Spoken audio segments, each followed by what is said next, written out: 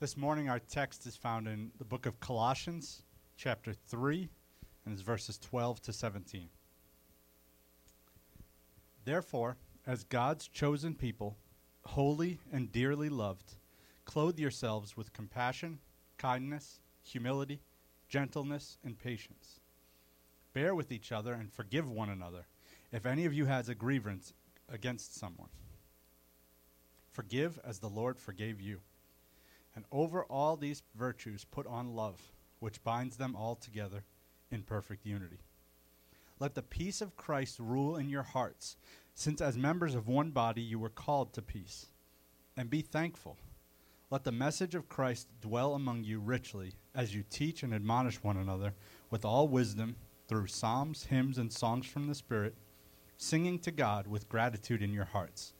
And whatever you do, whether in word or deed, do it all in the name of the Lord Jesus, giving thanks to God the Father through him. This is the word of God. You may be seated. Thank you so much. Well, good morning, everybody. So good to see you all. I did just want to remind you we have one project that we're working on right now as a church. So this is for our church. If you're a guest, you can just let this pass over. But we occupy this wonderful space that God has provided for us. And just under 2 years, our lease is expiring. So we're praying right now about what that's going to mean. And hopefully, we actually, part of me hopes to stay. And but our goal is, even if we do stay, to basically renovate our space so that we can fit more chairs and just accommodate more people. And so if you recall, we have an initiative to sort of prepare for that. So if you recall, I just want to remind you of that, to prayerfully consider the ways that you might participate. And if you're a little confused about what I'm talking about, you can talk to me afterwards. There is also some signage in the back with some information and envelopes that I'll put under there if you have no clue of what I'm talking about. But just be praying for that, because we want life to just multiply in our midst. We want to see people come to know Jesus, and people that do know Jesus to have victory of life, to get over hang-ups that maybe we've been carrying for much too long. So just be praying for me with that, and consider how the Lord might lead you. I have a little project right now. I want to ask you a question, and I need you to participate. Okay? So when I was young, a boy, and I think this is a common question that we're all asked. The question is basically, what do you want to do when you grow up, right? My wife was asked that question, I guess she was about 10. She was a small child, and she said she wanted, when she grew up, to be a digger. I don't even know what she means. I don't know if she meant a grave digger. That's a little creepy. But she wanted to dig dirt and make holes for a living when she grew up. So that was her ambitions, her chief ambitions as a young child. So I want you guys to just kind of shoot out, if you can, go back into the annals of your memories when you were a small child. Give me some things that you thought you wanted to do when you grew up. You want to be I heard teacher. What was that, Mike? You wanted to be an astronaut. You wanted to save the environment. What was I heard? Nursery. You wanted to be like a nursery worker. What did you say, Morgan? You wanted to be the president? Yeah, okay. Yeah, so we all have different ways that we've answered that question, right, throughout our lives. And, as we grew up as children, I'm sure the answer to that question had probably changed multiple times. I went online to see, what are kids saying now? Like, computer engineer, this is the modern world, Do they want to be an influencer on Instagram? Is that the top answer? Well, one, actually, surprisingly, very, very similar. One person said they wanted to be a cashier, a teacher, train dolphins. Doesn't that sound exciting? When I was 15, I'm similar to Morgan. I was getting a little older now. I wanted to be a politician. And prior to that, I guess I kind of am. I'm just kidding. Prior to that, I don't remember. I thought about this long and hard the other day. I was like, if you asked 10-year-old Kyle what I wanted to be, I just don't remember. I don't recall the answer to that question. I'm sure it was something great, though. But I know this, though, and this is very common, even to this day. When you ask a child that question, there's a certain answer that you don't expect from them. It's an answer I never gave. And it's one, interestingly, that the scriptures tell us to aspire to over and over again. So when I was young, and I don't recall having the vision of my life and the future of my life demonstrating what our scripture text tells us this morning. I never said, when I grow up, I want to be kind. I want to be humble when I grow up. I want to be loving and forgiving and patient and thankful. We don't imagine if a 9-year-old responded like that. I think we would be shocked to hear such wisdom and profundity from such a young mind.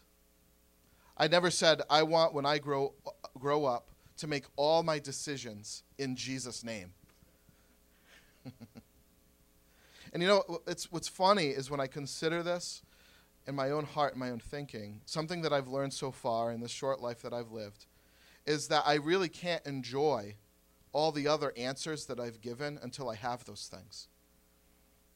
I can't enjoy any vocations or accomplishments or relationships. And when I grow up, I want to be married or I want to be a fighter pilot, whatever the answer might be. Those things sort of just don't satisfy us in a meaningful way if I don't have the virtues described, if I'm not a patient person, a kind person, a loving person. All of those roles sort of just fall short of what I thought they would provide my weary soul. And our lives are driven by our accomplishments, isn't that true? You know, we might have a different list, right, of the things that we sort of pride ourselves in, but much of our lives are driven by our own accomplishments rather than the attitudes of our heart that we have in our accomplishments. Isn't that true? The older I get, sounds like I'm saying I'm like 80 years old.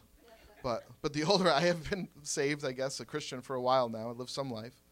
But the older I get, I think the simpler I've become. What do I want now? What do I want to be when I grow up? Well, I just want to love. I want to love people. I want to be a patient person. Because what does it matter if I'm a pastor, a lawyer, or a garbage man if I'm a cranky, impatient grump? What does it matter, right? And I can do any vocation in the world with that attitude and be miserable. Internally lost, bitter, and angry.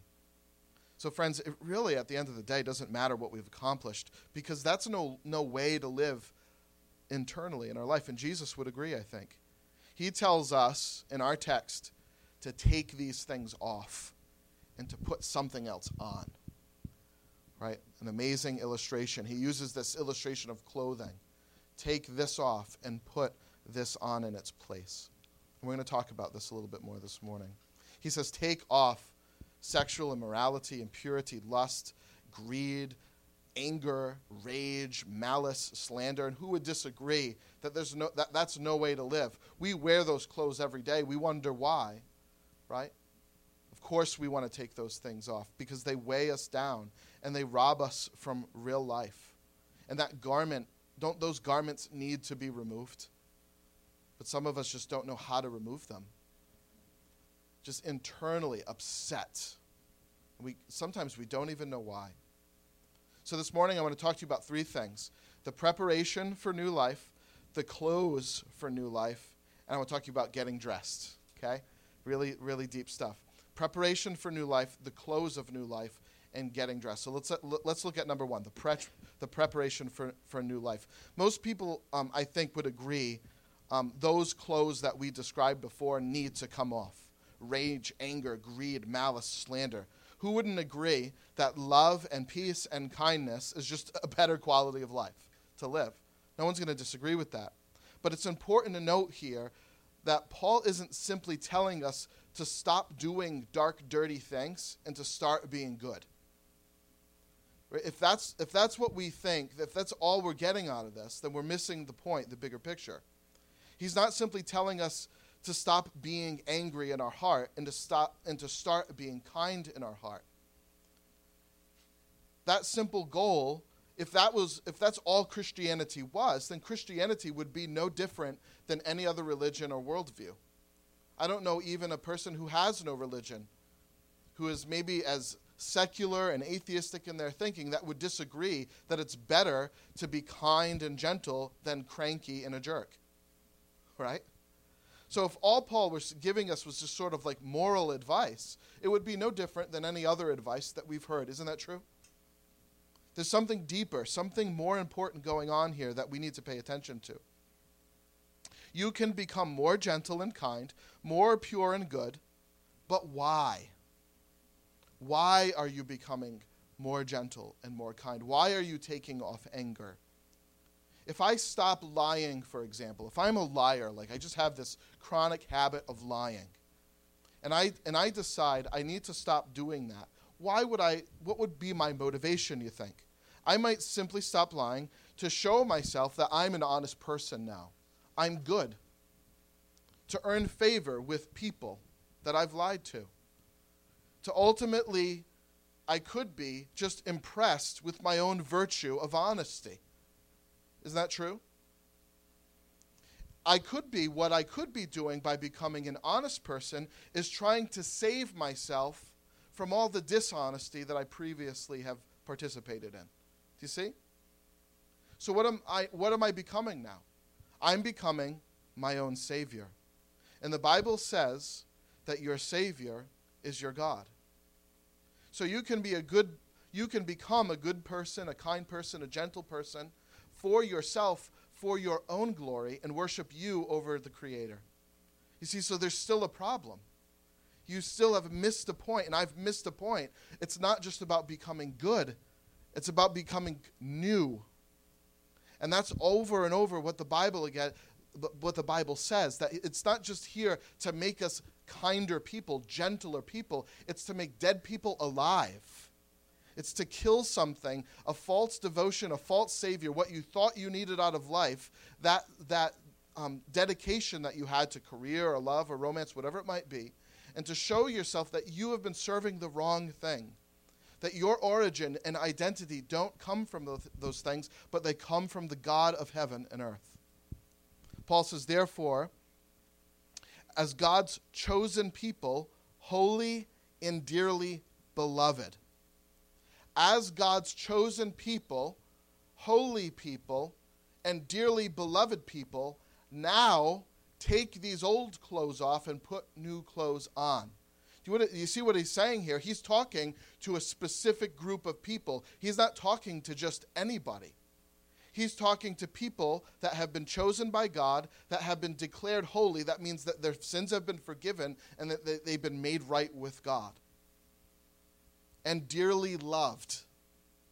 He says, as this person, now put on these things. So he's really describing an identity. Who are you? Are you loved already, holy already, chosen by God already? Because if you're not, you could change your clothes but still be serving a devil inside you. He says, therefore, as God's chosen people, holy and dearly loved, put on love and kindness. Before we can wear the clothes that Paul's describing in this passage in Colossians, we first need to be saved by God because we're far away from him. In Ephesians, another place in Scripture tells us this. Therefore, remember that you were separate from Christ, foreigners to his promise. You were without hope and without God because your sin remained on you and you were guilty and separate from God, and the wages of sin is death. That was your identity before faith in Jesus. But he says, but now in Christ, you who were once far away have been brought near by the blood. And when you have been brought near by grace as a gift to you, that was because God chose you, declared you right with him, and dearly loved you. The blood of Jesus brought you near by grace through faith in the death and resurrection of Jesus. That gift killed the old self, the old person that was far away from God and guilty, and made you new. And it wasn't because you cleaned your nose and came to church. It was because God rescued you by his grace and by his love and favor. That gift is what makes us new. And as new people, Paul instructs us, don't put on old clothes. Put on the new clothes that are fitting to what God has made you to be already. Chosen, holy, dearly loved, already. Putting on the clothes of new life. Not to earn God's choosing us. He's not saying, put on these things so that maybe God will pick you. And put on these things because you can make yourself holy and God will accept you. Put on these things so that God will love you. It doesn't say that. It says, therefore, as God's people who are already chosen, holy, and dearly loved by God, you have it as an inheritance because of what Jesus did for you. You don't earn it. He says, now in this new identity with Christ, now put these things on. And doesn't that just free you to be good for goodness sake? Is that a Santa? I didn't even mean that. To be good for the sake of goodness? To be kind for the sake of kindness? I didn't write that down, I swear, it just came out. We're putting on the clothes of new life, not to earn God's favor, but because we have it already. Isn't that great? What a great reversal. What a wonderful way to live life. And isn't it sort of built into the way that we parent our children? We love our children not because they make our bed. They make their beds in the morning. It doesn't help. If they, right? I mean, it does help, right? A little, if you're like me. But at the end of the day, we're not creating a set of rules. If you do these, kids, we'll love you. We love them already. They're ours. Right? He has already freely given us these things, clothed us with these clothes by his absolute free and superabounding grace. Isn't that great news? You know, there's another place in the book of Ephesians, in chapter 4, it says, walk worthy of the call that you've been called. In other words, look like and experience what God has already declared to be so in your life. Now look like, copy it, demonstrate it. So God declares you in Christ innocent of sin, so be innocent of sin. Wear different clothes. Wear the clothes of righteousness. God has lavished you with his free grace and superabounding love. Love him back. Love him in return. Love the one that loves you. You know, there's an earlier place in Colossians that says that that Paul said that this church had already taken off their old self and put on a new self. Friends, the moment that you come to God through Christ and what he's done for you and turned from your sins and believed in what Jesus has done, in that instant you are new. You are identified with the Lord Jesus Christ. You are innocent and loved already. The old self is taken off. The new self is put in its place. And the virtues that we're describing here are not a working for God's approval, but they're an ornament on God's children who he approves of already because of what Jesus has done for us. So he decorates us with these kindnesses and works. And you know, friends, if we don't understand the grace of God in Christ and what he's done for us already, in our pursuit for peace, love, and kindness, and the various ways that we go after it, it will always just be out of reach. We'll never really know the security of Christ and what he's done for us. We'll try to find it in relationships. We'll try to find it in accomplishments. We'll try to get that peace and favor and love to become more virtuous, like this describes. It will just be out of reach. We're just kind of grasping it, but it's just a few inches away. So friends, don't just put on new clothes. Put on Christ. Don't just take these previous behaviors and make them different, more profitable behaviors. Understand what Jesus wants of you and from you and what he thinks of you and what he's done for you. Be made new first. Then dress yourselves with these new garments, with these clothes of new life. So that's the setting. That's the context. Before we begin to dress ourselves, we need to be made new by grace through faith in Jesus Christ. Right? But once we're made new, Scripture says put on these three things: love, peace, and gratitude. So let's talk about now the clothes of new life. Love, peace, and gratitude. The first one that we're going to take a look at is love. It says in verse 12, clothe yourself with compassion, kindness, humility, gentleness, and patience.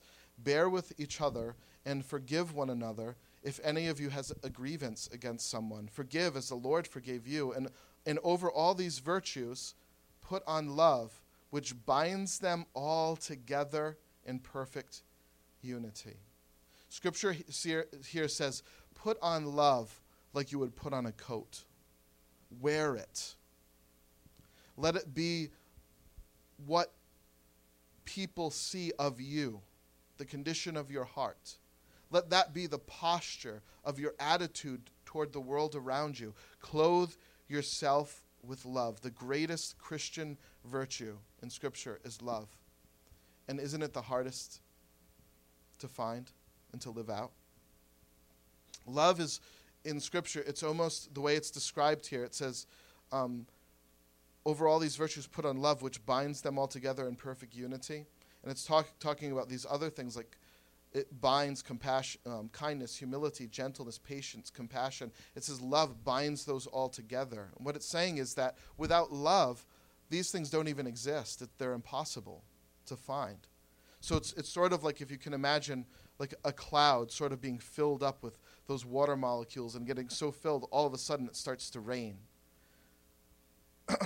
And it's like that cloud, that the cloud is sort of like love that drops the raindrops of kindness, gentleness, patience, and sort of waters the earth so that the earth might have life.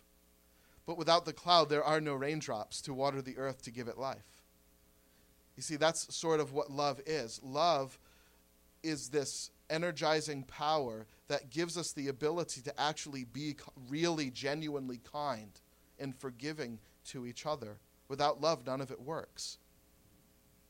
Can we truly say, Scripture tells us to love our enemies? Can we truly say that we love our enemies? You see, I love my mom, right? I love my wife. I love my kids, right? And all they do for me is serve me and are kind to me, right? That's the kind of family that I have. They give me things. They make me food. She bought me this shirt, right? You see, it's easy to love people that love us back. But Scripture says, love your enemy. Love your enemy. How do you do that? How do you pull that off? Like, I love you. I really love this person. What is an enemy? An enemy is a person that's hurt us, that's attacked us, that we have a grievance with, robbed something from us. Enemies, we don't love them. We want to kill them, right? We want them to poof away from the face of the earth. That's what we do with enemies. But to say that we genuinely love them, how's this possible? But friends, in Scripture, the Bible talks about love as the descriptive quality that should sort of naturally and consequently fall out of a gospel heart.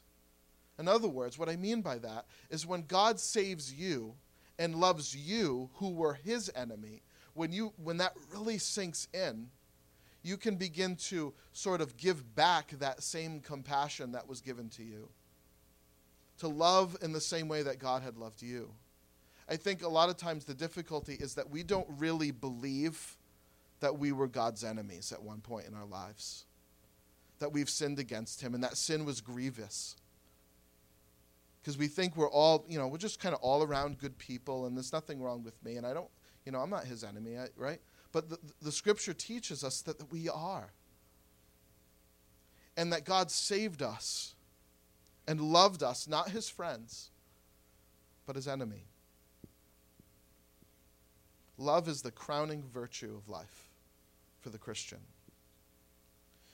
There's a lot of sort of other things that the Bible talks about here. Kindness. Kindness treats the world sort of predisposed with a sort of sweetness. There's a kindness that you treat people with. And it's not conjured, it's not fake, right? We can be kind in a fake way, right? But we're not really kind in here. Do you know what I mean? Right? But that's not what, this isn't talking about being pretentious. Really kind. Kindness treats the world predisposed with a sort of sweetness. Humility prefers another person before it prefers the self. It puts them first. It considers them more important than ourselves. See, that's a complete reversal of the way that I've lived 39 years of my life. Most of our lives, we use people to get what we want. Right? Isn't that true? Some of us even got married for that reason. We didn't want to be lonely, and we wanted to feel romance. So we got married for ourselves, not to serve another person till death do us part in good times and in bad. You see, friends, kindness, humility, gentleness. Gentleness is delicately considering the rights and feelings of other people. We're gentle with people.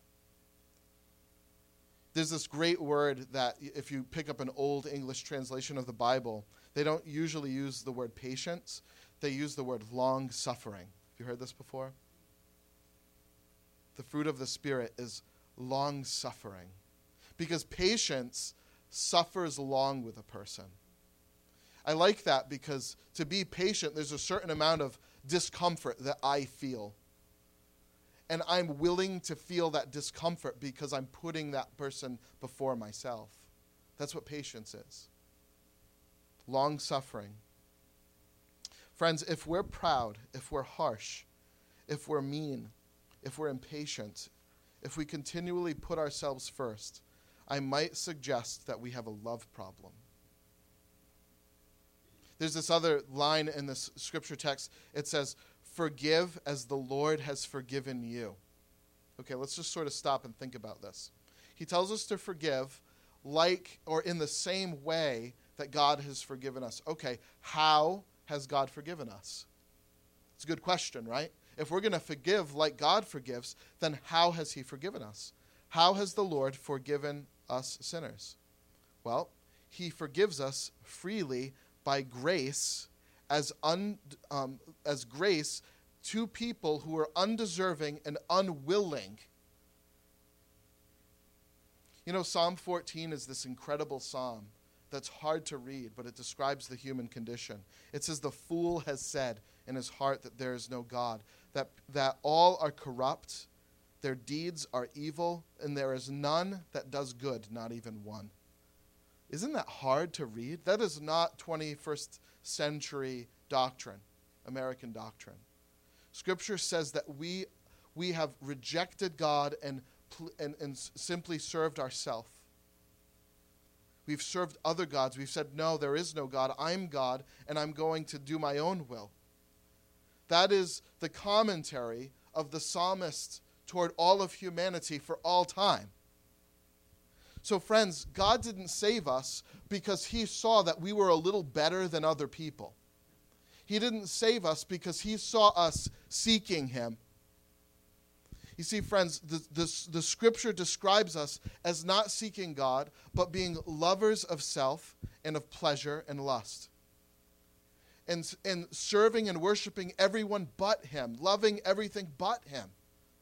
You see, friends, that's how God forgave us. That's who he forgave. So when scripture says, "Forgive each other as I forgave you," what is the implication? That oftentimes the people we're called to forgive don't even think they need to be forgiven. Isn't that true? They think they've done nothing wrong. And it says, "Forgive them like I have forgiven you." How do you do this without love? He saved people, us, when we didn't think we even needed to be saved. He loved us when we loved everyone but him. And what does 1 John say, right, in the New Testament? We love him because he first loved us. He first loved us. You know what we do oftentimes when someone sinned against us? We say, okay, I'll forgive you, but I'm waiting. Right? And what are we waiting for? For them to do the right thing, for them to acknowledge how much of a jerk they are, to pay us back, right? We wait.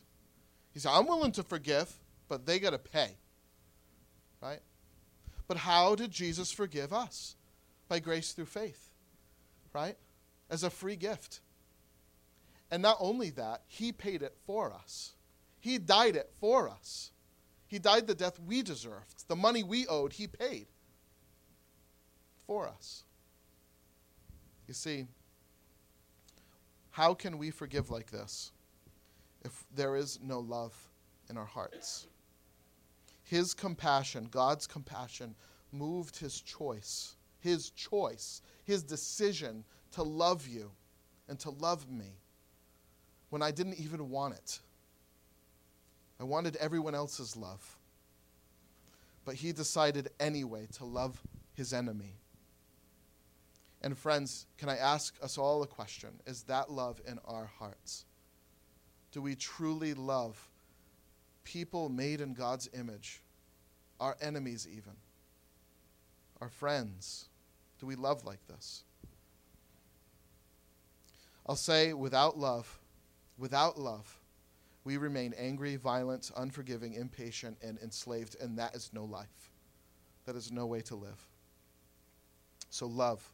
Put on peace, number 2. So peace flows out of love. You can't have peace in your heart without love preceding it. To be loved by God and to love him in return is to know peace. And I'll explain this. It says in verse 15, let the peace of Christ rule in your hearts, since as members of one body we're called to peace. God's will for your life and for your heart is peace.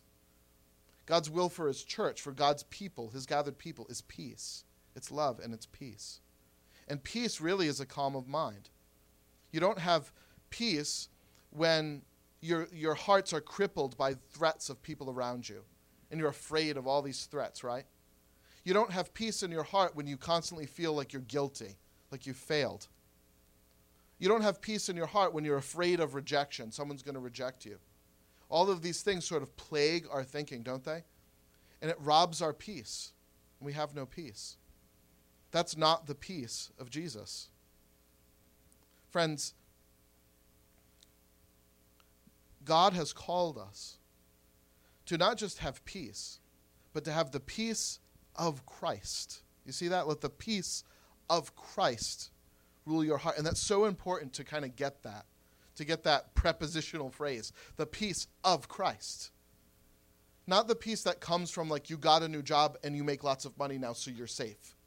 How many people have felt a certain sort of kind of calming, if that's ever happened to you? You're freaking out. What am I going to do? How am I going to pay the bills? You get a phone call. Hey, we want to hire you $100K a year. You get in your car. You start driving with the windows down. You're singing the Beach Boys, right? You got peace. We all know that sort of peace, and it's short-lived. 2 weeks later, we're complaining again, right? We make all this money, but now we're not happy because no one respects me at work, right? There's no peace because now maybe there are people in our workplace that are rejecting us. Friends, we have the peace of Christ, and here's the difference. Because when you have a relationship with Jesus, he gives you his protection, his love, and his acceptance. He promises them to you so that you never need to fear again ever losing those things. He is our assurance of acceptance, of love, of forgiveness, and of ultimate safety. There's no guilt in Christ because he's removed it at the cross. So all the ways that you failed, that you feel guilty for, you can lay it at the cross and they're gone forever and you're innocent. And he sees you as innocent. So you can stop feeling guilty and being robbed of the peace of a pure heart, right? Oh, fear of loss. Well, God is with you even to the ends of the earth. Do you see the birds and the sparrows? How I feed them and clothe them. Do you see the lilies of the field? They neither toil nor spin, yet they're more beautiful than Solomon. You see, aren't you who are more precious than a sparrow and than a flower? Won't I take care of you, my children, just as I take care of these? You see, God announced to the Son, Jesus Christ, the same thing that he announces to us when we're found in Jesus Christ. This is my beloved Son, in whom I am well pleased. Listen to him, right? You're my son. I love you. You're my children. I love you. I'm going to take care of you. I know what you need and what you want. I know what your name is. I have the hairs on your head counted. You see, you can have peace when the love of Christ abides in you, because you know that he will never leave you nor forsake you. In Jesus, there's nothing to fear. And because there's nothing to fear, there's no need to make war. And friends, when you're not at war, there's peace. You see, we think of war a lot of times with two people throwing rocks at each other or shooting guns at each other. But isn't there a war in here? God can quiet that war and give you peace when it's founded in his love. And so often we're at war in the church, at our offices, in our families. We're fighting, constantly fighting a war. We have no peace because we have forgotten that the war has been settled in Christ, that he is the victor, that he is won. Any injustice done to you, he has reversed. Period. He's the victor, the winner. The issues are settled. The verdict is in. You're safe. You're not forgotten. You're forgiven. You're loved. And you're destined for all of these forever in Christ. No one can take them from you ever. Wow. And by the way, number 3, that's the close of new life. Now you can really learn to be thankful, to have gratitude. Love, peace, gratitude. It says in verse 15, and be thankful. That person left me. I'm thankful. That person is slandering me. I'm thankful. I lost my job. I'm thankful. Why? Not because I'm nuts, right? I'm not insane. And not because injustice doesn't matter. Injustice does matter. But the reason I can be thankful is because when I'm found in Christ, in relationship, when I'm wed to him, when I'm new, right? I know that God will never leave me. He will never leave me like that person did. He will never slander me like that person did. And he'll never fire me like that company did. You see, I'm his forever by his promise and by the blood of Jesus Christ. Nothing but the blood of Jesus. That's what it means to be saved by grace through faith. Everything I need and want, I have in Christ, so that I can lose so much in life and still be thankful, because he's going to give it all back to me. You know, the Greek word for thankful, it's really interesting. It's Eucharistoi. It's a funny word, right? What does it kind of remind you of, though? Eucharistoi. Eucharist. That's right. What's the Eucharist? For you faithful Catholic, maybe there's some good Catholics in the room. What is it? What is the Eucharist? The Eucharist is, in the Catholic Church, it's the Lord's Supper, right? It's the Christian ceremony celebrating the Last Supper. It's the Eucharist. The word Eucharist in Greek, it's got 2 words in there. EU is like a prefix, and it means good. Like a eulogy. You know, eulogies are like a good word when someone dies, right? So Eucharist, good. Charis, Eucharist. Charis is the Greek word for grace or gift.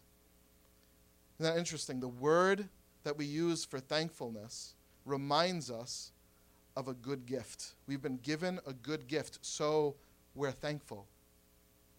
So how do we be thankful when our wives or our husbands leave us or cheat on us? How do we be thankful when someone slanders us or betrays us? That's not a good gift. And certainly not. And those things should grieve us. Those things should bring tears to our eyes.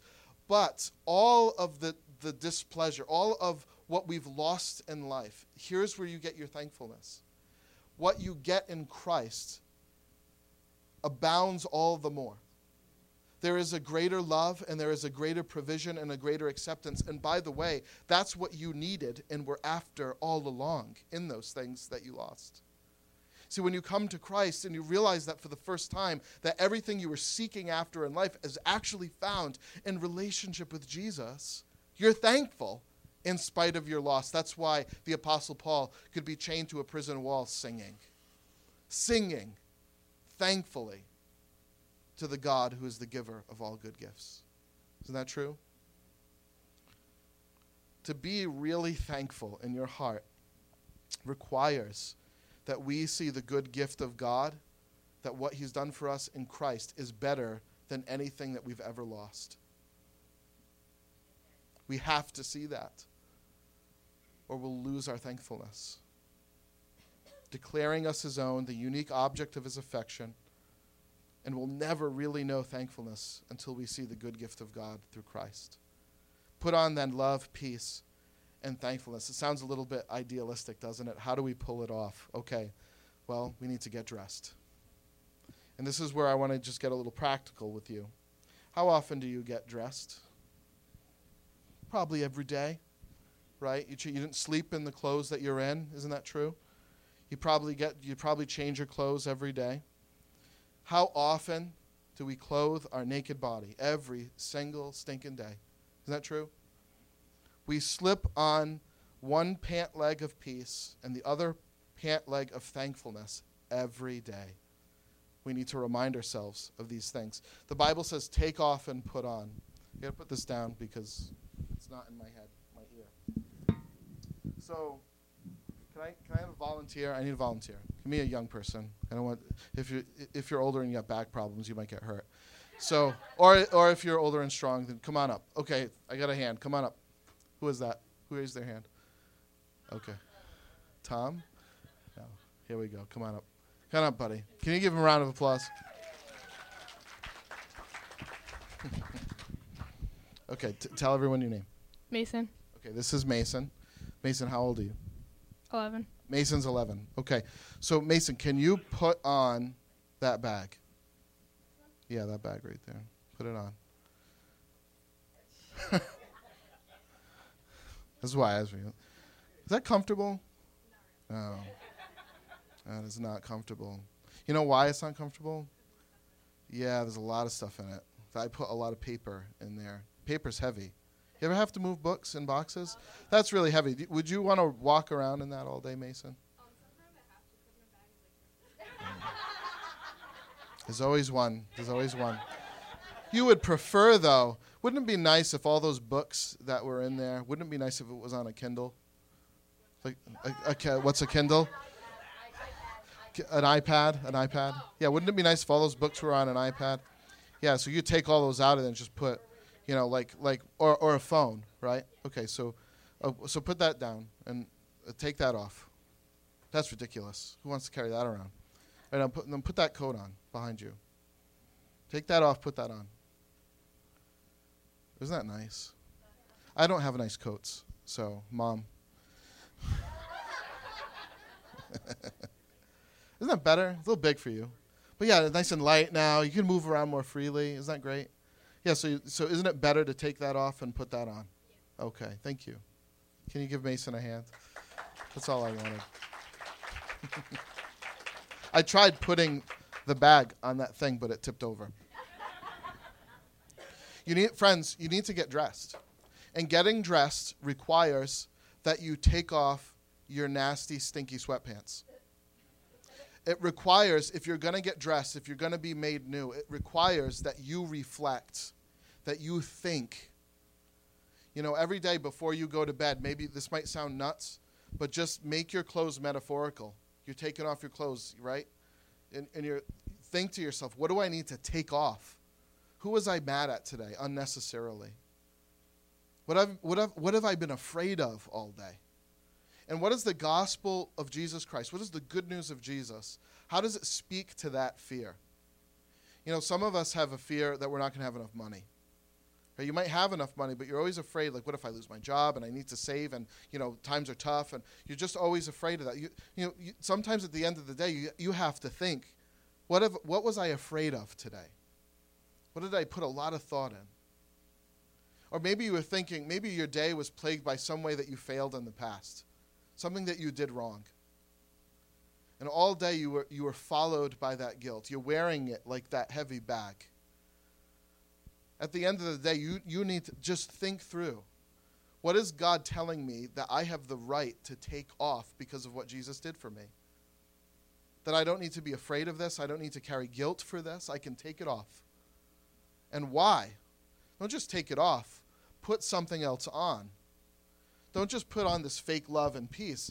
Put on the love and peace of Christ. That's what our text says. So how do we get dressed? It says it in verse 16. Let the message of Jesus dwell among you richly as you teach and admonish each other with all wisdom through psalms, hymns, and songs from the Spirit, singing to God with gratitude in your hearts. How do you put this stuff on? Well, let the message of Christ dwell in you richly. The good news of Jesus found in his word from Genesis to Revelation. You need to answer the old clothes with the new clothes, with what Jesus has done for you. You need to take them off because you can take them off, because God has given you the right and privilege because of what Christ has done for you to take them off so that you can put on new clothes, the clothes of forgiveness, the clothes of safety. My yoke is easy and my burden is light, Jesus says. So we don't just every single day speak good news of I got a new job or this nice thing happened to me. We let the message of Christ dwell in us. Let the good news of Jesus and the life it requires be so deeply implanted in you that it controls your every thought. So don't just pray, friends. Pray the word of God. Pray the good news of Jesus Christ. I remember Piper saying once, I can't pray without my Bible open in front of me, because if I do that, I'll just end up praying selfishly all the time. I need to pray what God has said to me.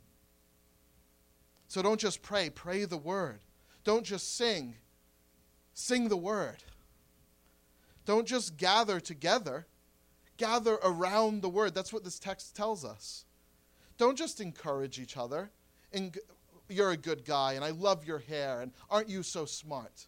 No, with psalms and hymns and spiritual songs lift each other up. Because beauty is short-lived. Money is spent. But what Christ has done endures, and it's forever. And if you want hope and real gladness and real thankfulness, we all need to collectively remind ourselves that we don't get it from stuff. We get it from what Jesus has done for us and what he declares us to be. Oh, friends, number one, let the good news of Jesus, this is how you put on clothes. Let the good news of Jesus, remind yourself of it. Think about what you need to take off and put the good news of Christ on, the message of Jesus on every single day.